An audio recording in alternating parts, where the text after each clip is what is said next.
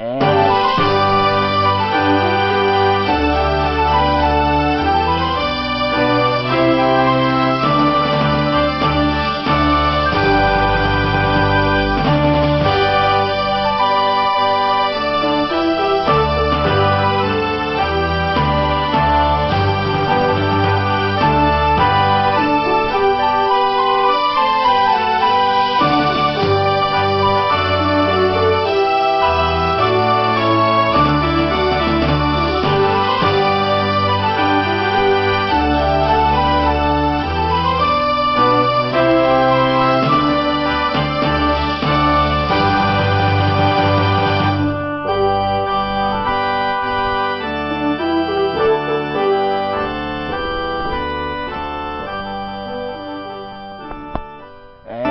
welcome everybody to the second poddition of Here I Stand.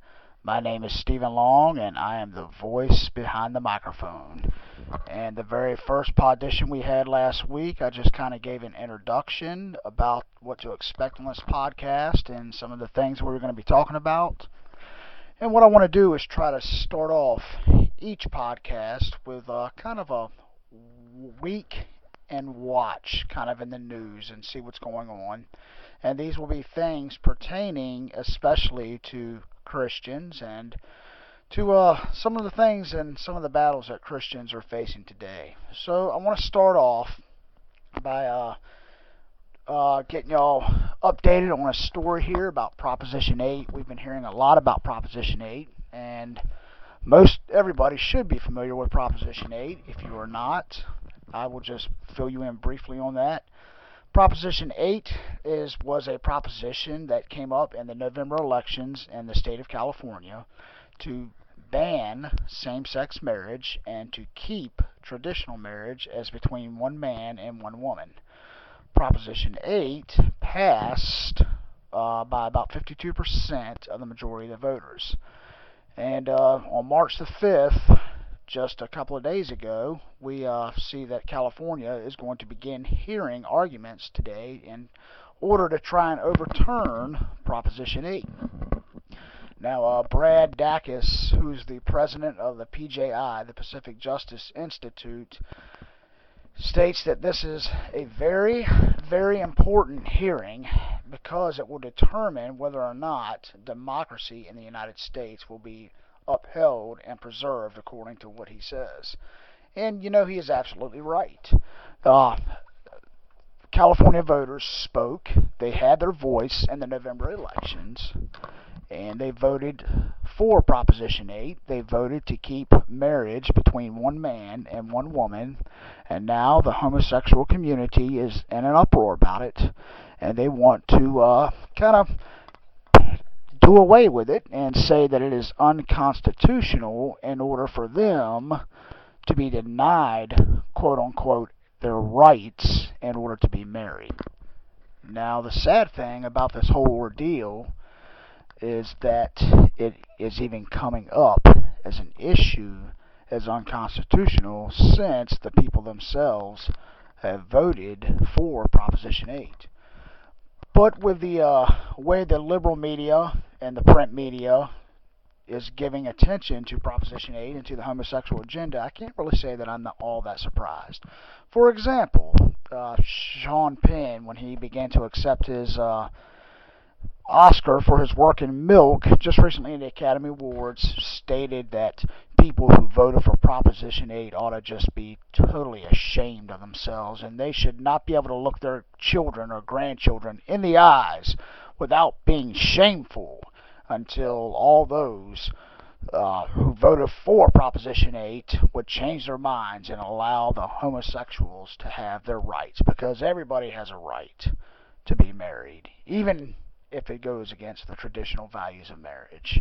So the media and the mainstream and the liberals are all on the same page. So I'm not really surprised that this is an issue now for America, and this is something that we as Americans have to deal with. Now, what I am concerned about is that if this goes through and the homosexuals get what they want, what's next? I mean, who's to say that somebody won't come to the Supreme Court and challenge them and say, well, hey, I want to marry my dog, or I would love to marry my neighbor's cat. I mean, how far are we as Americans willing to take this? How far are we willing to go in order for the name, quote unquote, for democracy? I mean, don't get me wrong, I'm for democracy and I believe that people should have the rights, but what I think is happening here is that the homosexuals want to kind of name themselves as a special class of citizens. Because they want the right to marry, they begin to gripe and say that their rights are being taken away. What I want to know really is what rights are they being denied? Because if you think about it, they're not really being denied any right that every other American citizens have. They do have a right to marry, but they cannot marry same sex. So now what they're trying to do is pass a new law that will allow them special citizenship, so to speak. So that's kind of the problem that I have with this whole overturning of the Proposition 8. Not to mention the fact that the citizens of California have already spoken. They've said, no, we don't want same-sex marriage. 52% of Californians have already said that we want to keep traditional marriage as between one man and one woman. Yet, when a bunch of loudmouths, who are really the minority in this country, speak loud enough, then, the liberal courts and will entertain that. But you know what they say, the squeaky wheel gets the grease. But moving on now to some other news, and this is something that came out on March the 3rd. And now the U.S. is trying to get a bill passed in the House to allocate $900 million to the Gaza Strip. And what they're going to do, supposedly, they want to take 300 million would be earmarked, according to this story here, specifically for humanitarian aid to the region. And of course, our good friend Senator Hillary Rodham Clinton, who is now the Secretary of State, is saying that she wants to give this for humanitarian aid because of the victims of the Israeli attacks. And oh, goodness gracious. It just goes on and on and on. And I tell you what, I'm thinking to myself, where's the humanitarian aid for Israel? I mean, if I remember correctly, it was Hamas, a terrorist group, that fired specifically first on Israel. But I don't see people in the United States here, and especially Miss Clinton, trying to earmark money specifically for Israeli aid. So, I mean, if we want to be fair about it, let's just go ahead and be fair about it. We need to send money to Israel as well. I mean, after all, it was Hamas who started the attack. It was Hamas who was the one that fired rockets over into Israeli territory first. So if we're going to give anybody aid, I think we should give it to Israel instead of giving it to Israel's enemies. And one of the concerns of this by Republicans, thank God we still have some common sense people here, is that he is afraid that this money is going to fall into the hands of terrorists. And he's exactly right. He is exactly right. It doesn't matter how careful you are, if you send money over there, and especially that quantity of money, somebody who's not supposed to get it is going to get their hands on it, and they're going to use it for another terrorist attack. And this is just the way it works, and it's just reality, and people need to think about these kind of things before they do it, before they begin to allocate money to these things. But of course, the Clintons have always kind of been friends with the Arabs anyway, and especially more favored over Israel. So again, that's another story that I'm not surprised about. I want to return for a moment back to what I was just saying about Sean Penn and the Oscars and the statement that he made at the Oscars. If you cruise on over to Alpha and Omega Ministries, which is the website for Dr. James White, who is a Christian apologist, his website address is aomen.org. Dr. White recently posted a video in his YouTube account about this very specific thing, and he responded to Sean Penn's comments. Now, a couple of days later, he reposted the video again because YouTube had banned the video, saying that it violated copyright laws. Now, one of the things that Dr. White pointed out was the fact that there were about 600 versions or so. Maybe, I don't know, maybe it wasn't that many, but it was several versions, many versions of the same Sean Penn clip, with only a few of them having actual copyrights. But yet they chose to ban his comments from YouTube. So he reposted the same comments that he had made before, only he took the Sean Penn clip out of it. I think he was right in saying that just the fact that people are so hostile towards Christianity, anytime that somebody speaks out and opposes their views, they are immediately silenced. They are immediately looked at as being bigots. The media and whoever will do anything they can to shut Christians up and to keep them from responding. And another good thing that Dr. White pointed out was the fact that these people don't want to engage in any kind of debate. They don't want to publicly debate somebody who could really just wipe the floor with them. And their arguments are illogical. They know this. They know that they really don't have any kind of ground or basis upon which to stand. So instead of debating, as Dr. White says, they love to monologue and speak very loudly. And then, of course, anybody who disagrees with them, they harshly attack as being bigots, and they try to shut them up. I'm telling you, it is very, very scary at which this country is headed, or where this country is headed, and the direction that it's taking. It's extremely scary. But what can you do? All we can do as Christians and believers is just to sit back and trust God.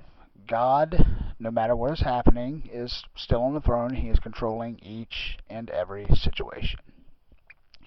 But enough of that. I want to move on now and kind of get into today's topic. And today I want to talk a little bit about this emerging church kind of thing. It's been popular for the last several years. You have leaders in the church, Brian McLaren. I say leaders, but they are actually liberal leaders, and they are kind of the ones who propel this postmodernism, new Christianity type of emerging church. Guys like Brian McLaren, Rob Bell, Dave Paget, all these guys. I was watching a video this afternoon on YouTube. Brian McLaren just flat out denying the doctrine of the atonement, denying the doctrine of hell. The guy that was interviewing him, I'm not sure the voice. I did not recognize the voice, but the guy that was interviewing him went as far as to say that the cross was actually not central to Christianity, that it was actually a distraction. Man, when I heard that, I was just totally blown away. I mean, I knew these guys were wacky, but I had no idea how wacky they were. But the cross being a distraction, I mean, didn't Paul say that the cross was absolutely central to the gospel? As a matter of fact, Paul said he knew nothing and preached nothing except Christ crucified. That was the only thing that he was determined to preach, because it was so central to the cross. The atonement of Christ was central to the Christian faith. But of course, guys like McLaren and Paget and them really doubt the resurrection as well, and they're kind of basically along the same lines as Bart Ehrman. So, I mean, there's no surprise there. But it's still, to say something as meaningless as the cross is a distraction, I mean, how can you even call yourself a Christian without the cross? Basically, they're taking Christ out of Christianity and just forming their own Christianity. But again, this is something that's, indicative of our times. This is something indicative of the last times that are going on now. We know that pretty soon that Christ is going to be coming back. We know that Christ is going to come back to judge the living and the dead. And I'm just thankful that Christ says in John chapter 10 that he knows his sheep. His sheep know him, and he knows his sheep. He calls them, they follow him. But these emerging church guys, they really, really just kind of irritate me, I guess, more than anything. And I really get upset when I listen to them, and I guess I shouldn't, but, it really gets my emotions kind of upset to hear guys like McLaren and Rob Bell, and just the way they speak. One example comes from the Christian Research Institute, who is head up by Hank Hanegraaff, and he did an article kind of about the emerging church. And one of the things that he does is he quotes Bell as saying that, let me find the statement here. Okay, Rob Bell says that if Jesus had a real earthly biological father named Larry, and archaeologists find Larry's tomb and do DNA samples and prove beyond a shadow of a doubt that the virgin birth was really just a bit of mythologizing, that we would not lose any significant part of our faith because it is more about how we live. Now, Hanegraaff goes on to say that Rob Bell does not overtly deny the virgin birth, but he does say that it's not an integral part of the Christian faith.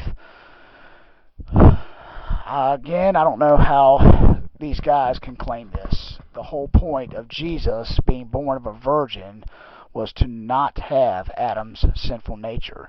So if Jesus was not born of a virgin, it would open up a whole other can of implications, i.e. the atonement, the resurrection. You just got a whole lot of problems when you begin to deny the virgin birth. The virgin birth is an integral part of the Christian faith.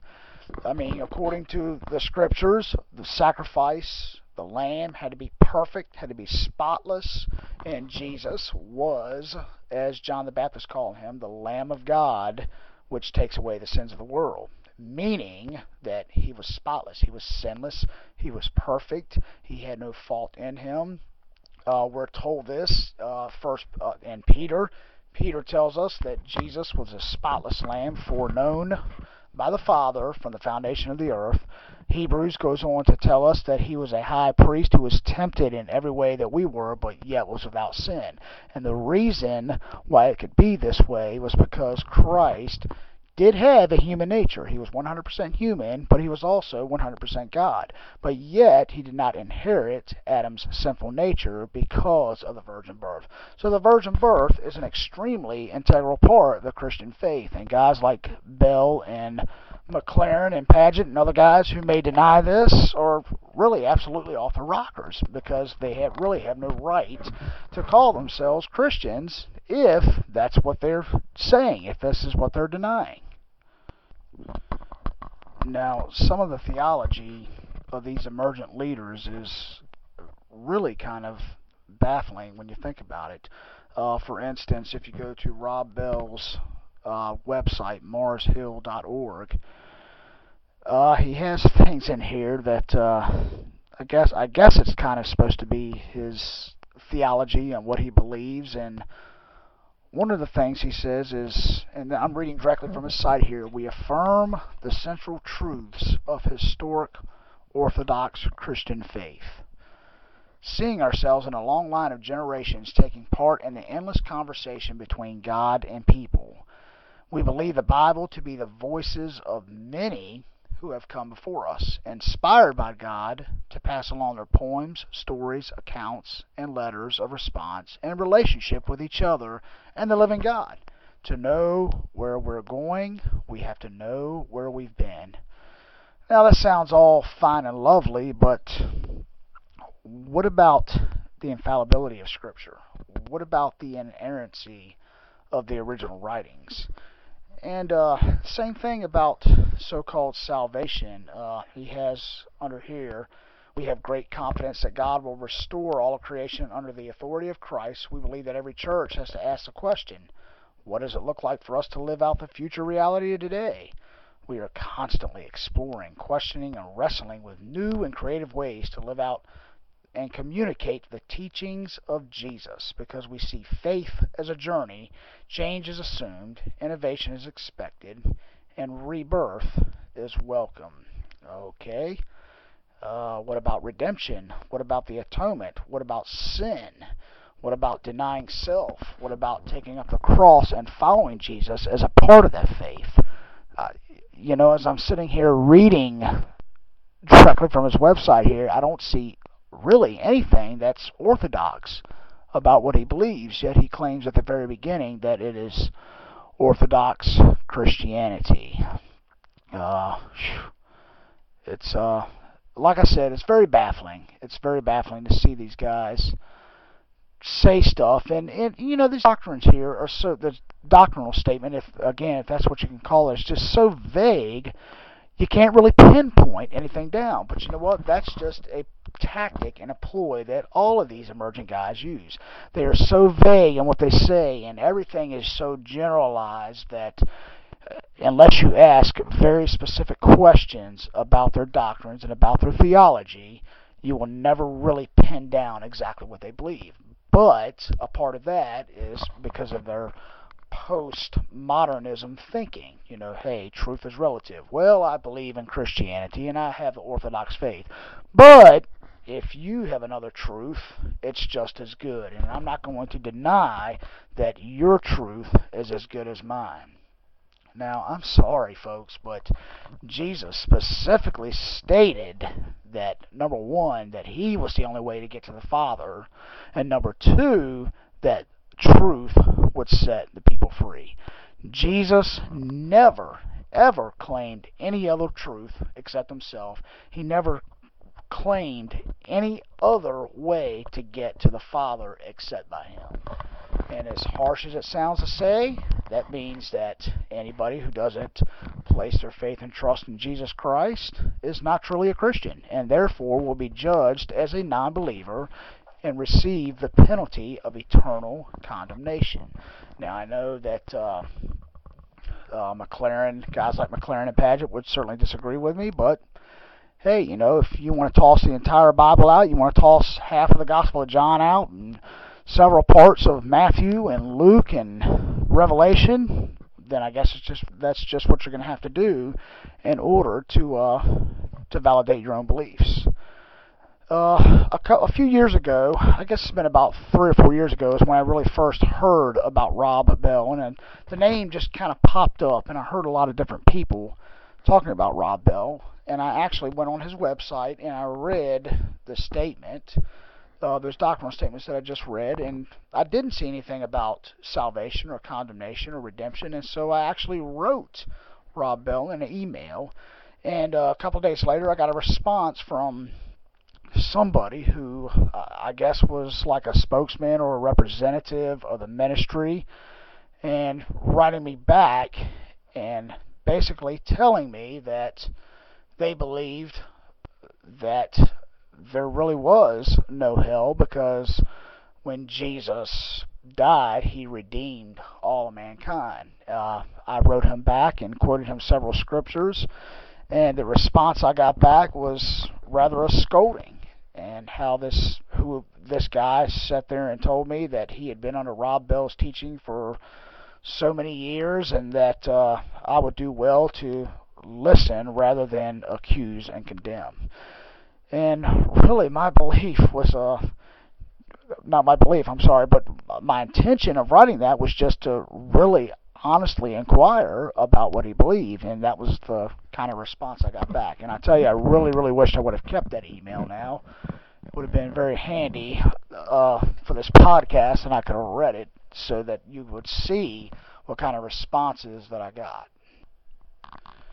I want to move on to another area now, and just because it deals with the church, and it deals with the way the evangelical church in America is going, And that's these health and wealth prosperity teachers. Okay, so I'm not just going to pick on the emergent guys today. I'm also going to take a shot at these health and wealth prosperity teachers. Kenneth Copeland, Joyce Meyer, Creflo Dollar, Frederick Price, T.D. Jakes, who else? Oh, a lot of them. There's just a number of them out there.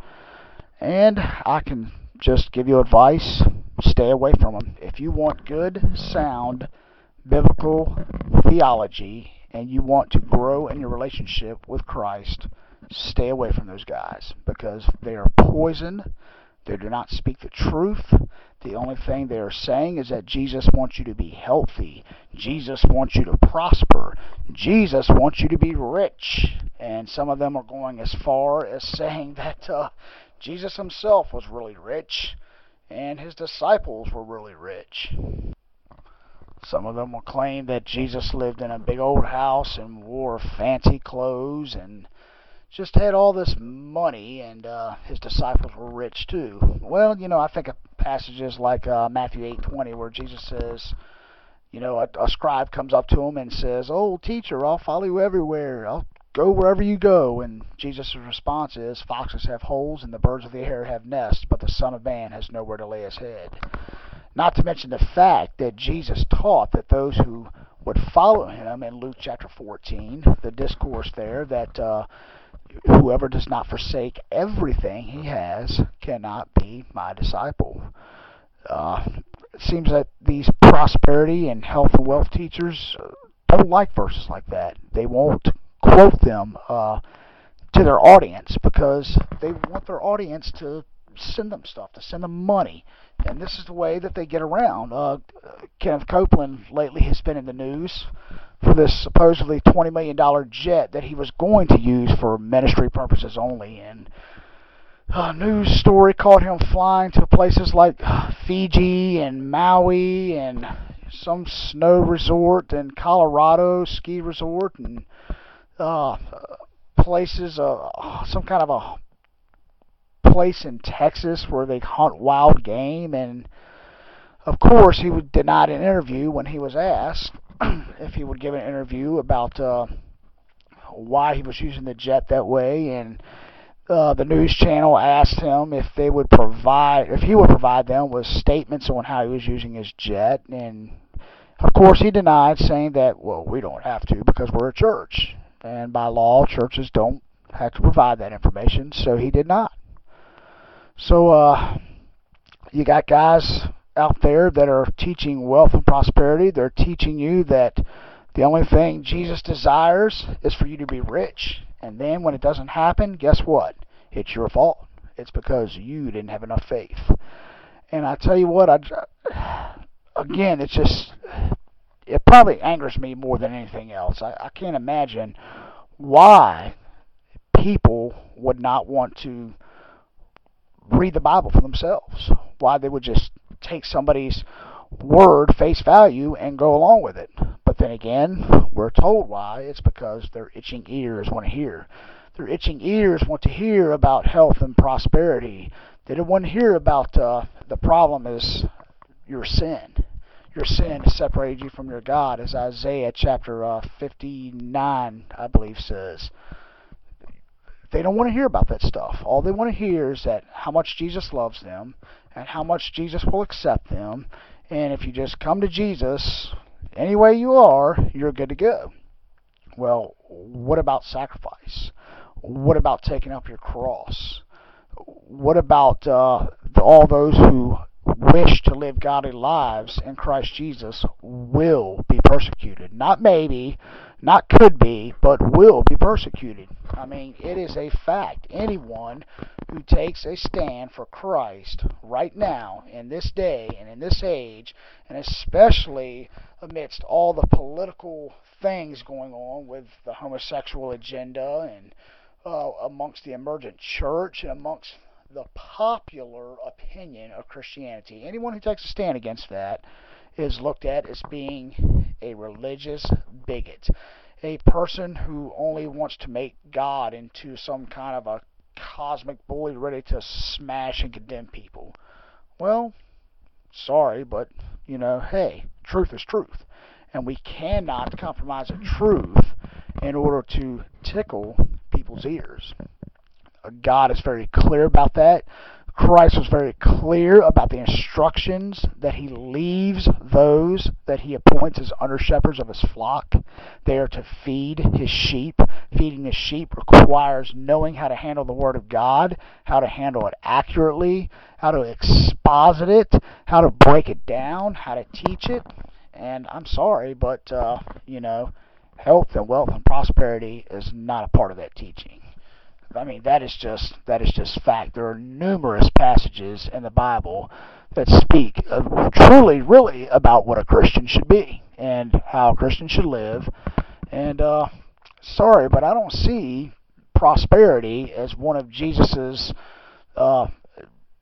promises and blessings upon an individual who follows him. As a matter of fact, I see the opposite. For example, in Mark chapter 10, verse 30, if you remember, Peter comes to Christ and he says, "Well, Lord, we left everything for you. What are we going to receive?" And Christ's answer is, "Hey, whoever's left, houses and land and, wives and children, will they not receive 100-fold now in this time? Houses and brothers and sisters and mothers and children and lands, with persecutions, and in the age to come, eternal life." So, is Jesus really advocating a prosperity there? Because a lot of prosperity teachers use this verse to kind of prove that if you follow Jesus, then you'll have a lot of wealth and a lot of blessings. But they're really missing the entire point of what Christ is saying. Peter and the other apostles had left everything in order to follow Jesus. Now, we know Peter had a wife. We don't know how many of the other guys had wives. But the fact is that they had denied themselves these earthly pleasures in order to travel around with Jesus around the country and preach the gospel there. And so Jesus was saying, because you made that sacrifice, you'll be repaid.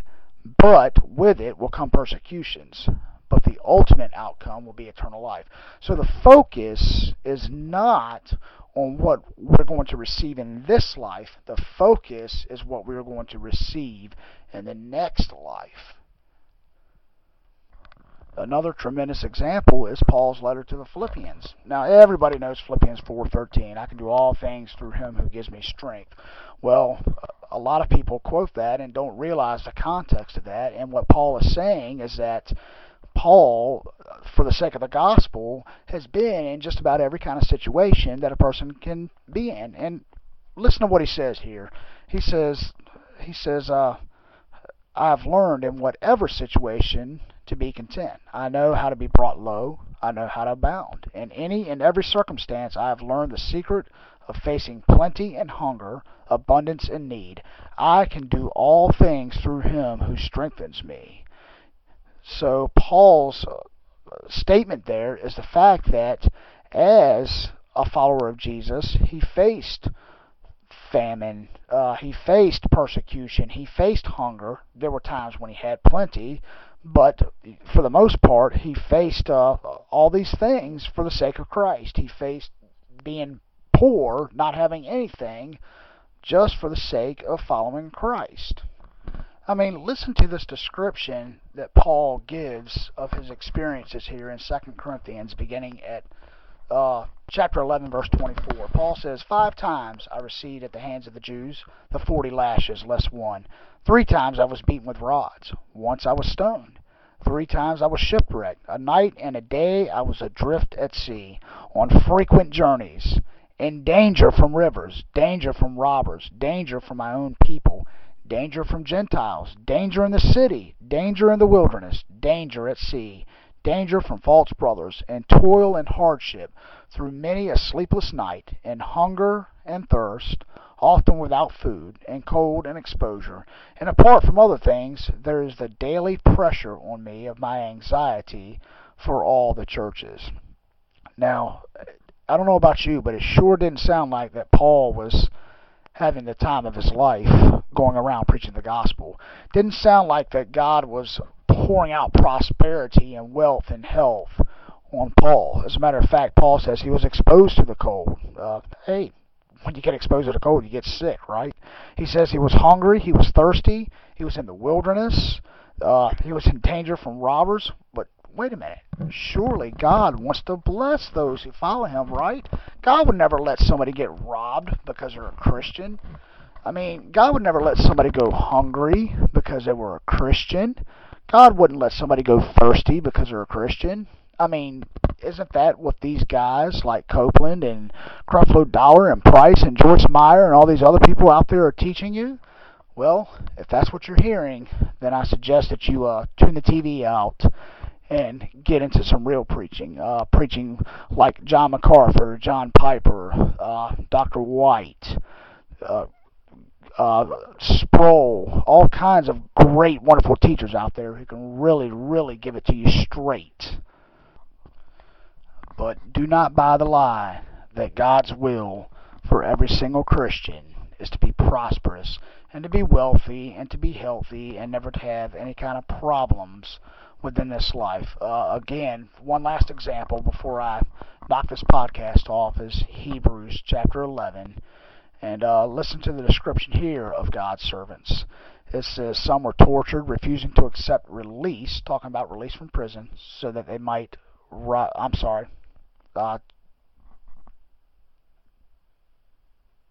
actually referring to the release of being tortured.